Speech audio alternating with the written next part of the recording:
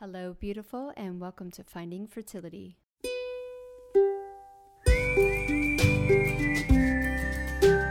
I'm your host, Monica Cox from FindingFertility.co, and I created this podcast to help get you to start thinking outside of the box and realize that your infertility might have nothing to do with your lady bits. Rooted in functional medicine and personal experience, Finding Fertility is all about looking at the whole body and finding the root cause of your infertility. Finding Fertility does not diagnose, prescribe, or treat any issues of infertility, but what we do is take a holistic approach and improve your diet and your lifestyle to get you steps closer to creating your dream family. Just by being here with me, listening to this podcast, you're already going down the right path to making your dreams come true.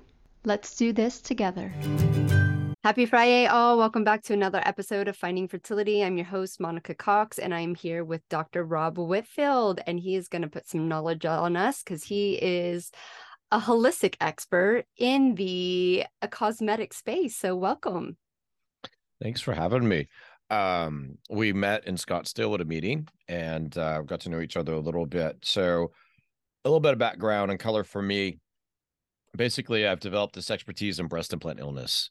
And much like you alluded to, there's lots of fertility issues. And I, just like you, have ran into anecdotal cases where someone, as you mentioned previously, had stopped using Botox and they were able to become pregnant.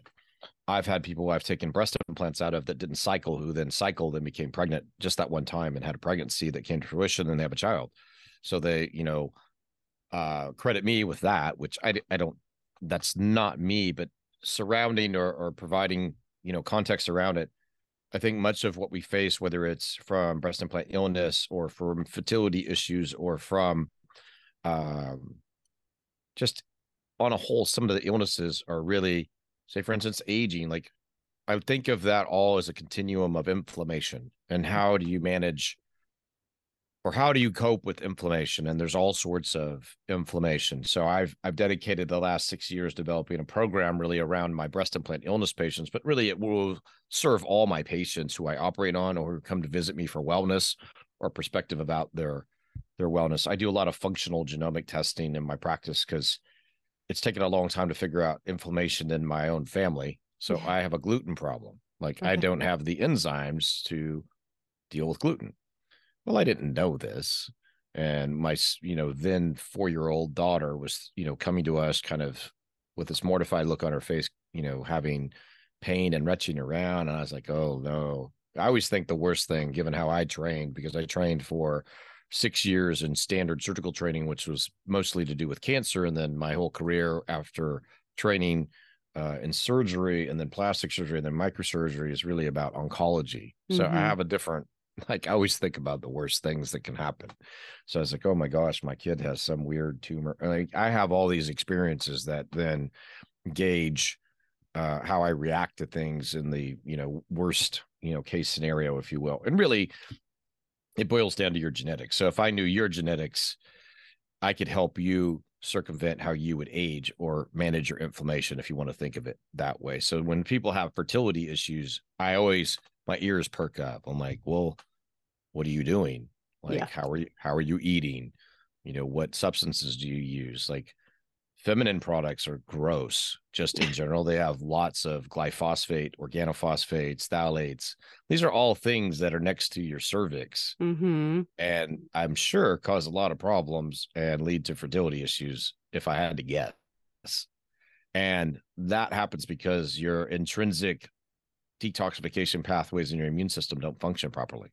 Yeah. So if you don't handle or don't have an effective glutathione pathway, then herbicides, pesticides, chemicals in general are really going to affect you. If you don't have an antioxidant pathway, similarly, you're going to just struggle with inflammation. Methylation is a big one. Everybody knows about MTHFR. I mean, it's not a day goes by in my office I don't have somebody ask me about we call it the MFR gene, but the MTHFR gene, but it's really just one gene out of 5 genes that help with methylation. So if you universally have a knocked out methylation pathway, if you were to get a viral illness, a bacterial illness, physical exertion was significant, emotionally stressed out, work stress, blah, blah, blah, it'll just bury you and you won't recover well. Hence, when you're trying to go through fertility treatment, it would be pretty hard probably to actually become pregnant. And all those things just build up to create that environment of inflammation. So I think that's where most of it jumps off. And I always just look at it that way. And I'm a big promoter of inflammation, right? I operate for a living. So, I help try to solve it from a recovery standpoint, but I create it. So when I operate on somebody and I have people, about half people I take care of fly from out of state. I'm in Austin, Texas, so everybody knows. And people will come in and out, and which is a big deal. So I want to put them in the absolute best position to, for the, the win, if you will. So if you're coming to see me, we've done several, weeks to months of work ahead. Yeah. And I look a lot at, someone's food, either with a food sensitivity test. I put them all on gluten-free, dairy-free diets, no processed foods. I mean, if you're coming to me, you better put your best foot forward, because I have done my job for a long period of time, have a large amount of skills. We have great places, great, whatever you need, like I have it. But if I don't have you in a good spot to begin with, it doesn't matter what I can do, really. The success rate is going to be not as high as it should be, given what we have to offer, if we haven't put you in the right position to succeed. So I try to get everybody in a parasympathetic state, decrease their inflammation, get their food right, make sure they're not having problems with their GI tract, whether it's constipation or diarrhea or whatever. Just get all that sorted out. If I have people all the time tell me they were diagnosed with IBS in their 40s, I'm like, no, you won't. You don't have IBS. I mean, that just sounds stupid when you listen to it. Like, that's just somebody who doesn't know what they're talking about. Yeah. Like, there are lots of ways to identify what's wrong with you, and most of them start with what you put in your mouth. And then, you can't outrun your genetics. I don't care what you do. So, you didn't pick your parents, but they play a big role in what you do on a daily basis and how you manage what you get and receive on a daily basis. Yeah, exactly. I mean, so obviously it started with kind of you and your daughter, but what were you seeing in the clinics that really kind of shifted your focus on this preemptive wellness before doing procedures? Yeah, because of the breast implant illness population, I would operate on them, and about 30 to 40% would just get better right after I did surgery. And so to me, that population had a significant biofilm burden or a low-grade infection. And so when you eliminate that from the system, wow, the whole system, less inflammation, they do better, boom. Plus, I would put them on a different diet. And that was my hack back then. I would say, all right, I want you to do this diet, and we'll get, this scheduled. And in a pretty narrow time frame, like if you do that, you can imagine somebody who ate like crap their whole life and had basically an infection. Yeah. When you take all that away, that's just like an epiphany. So I was like, okay, well, that works in that group. And then there was a group that would take like 3 to 6 months to get better. And then there was a group that just wouldn't get better for a long period of time. And those became very frustrated, dissatisfied patients. I'd refer them to like different practitioners, that I knew from functional medicine and nutrition. And some of them would have toxicity like mold. Some of them would have just basically SNPs, which are single nucleotide polymorphisms, but nobody understood them because the genetics hadn't really caught up to the problem. Yeah. And so we kind of had an idea back then, about 6 years ago. Yeah, these are probably the actual mutations, but we don't have a way to really look at them because the programming back then was pretty limited. You had things like 23andMe, you'd put in a different, genetic programs to try to get information, but they weren't very sophisticated. Now we have very sophisticated testing and reporting.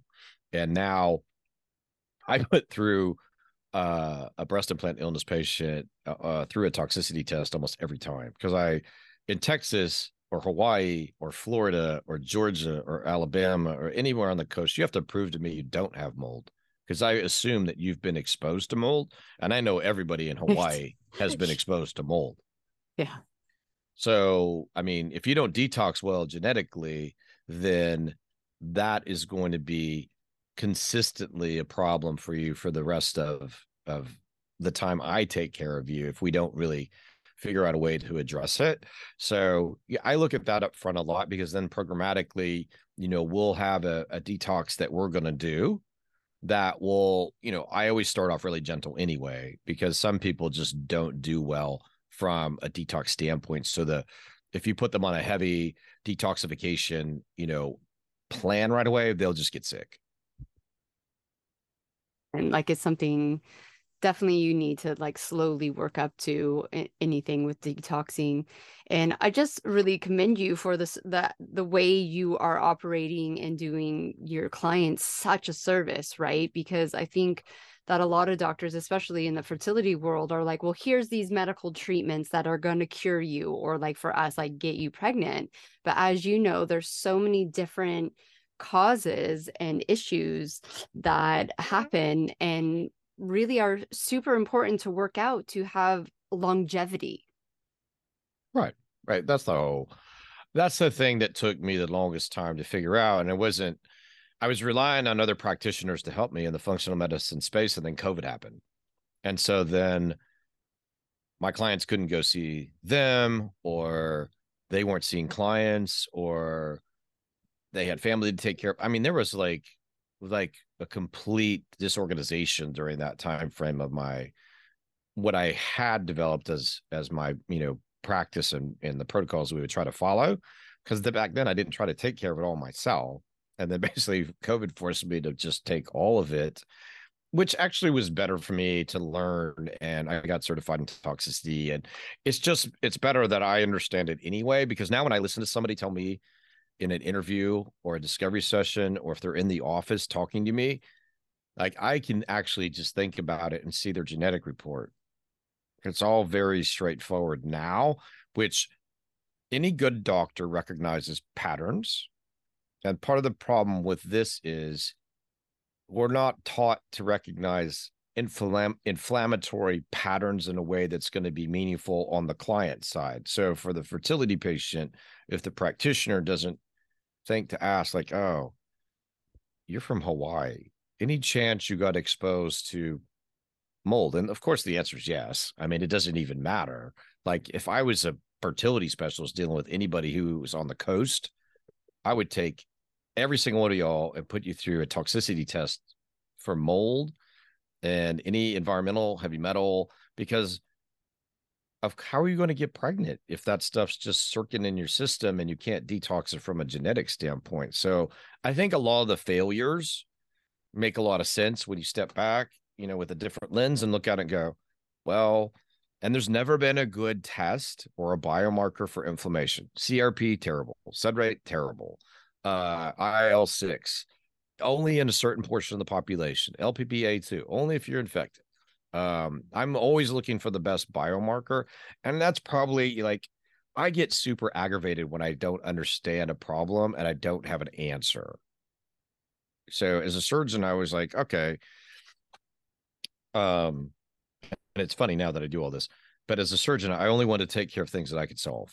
That was the whole mentality. And now I'm doing like both. So, we're sorting out all the basic things. It's like preparing a patient for surgery, just like I did for a cancer case. These things, dot these I's, cross these T's. You can have surgery and we can take care of this. At that point, I did a lot of tumor surgery and reconstruction, but now it's just, okay, I'm walking it back.